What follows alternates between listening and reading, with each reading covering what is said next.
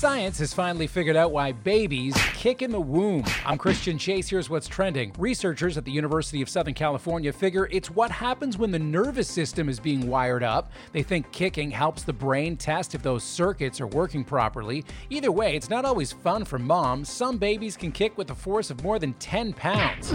A Secret Service agent has been sent back home after getting into a fight with a woman at a bar in Jerusalem. He was there ahead of the president's trip to Israel. CBS News reports the agent, who was off duty at the time, shoved the woman.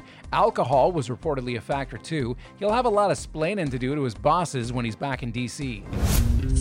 When does a Subway footlong cost $1,800? An Australian model found out the hard way when she forgot to declare her half-eaten sandwich at customs. Australian Border Patrol slapped her with an $1,800 fine for smuggling the sandwich in from Singapore. She says it was just a simple mistake.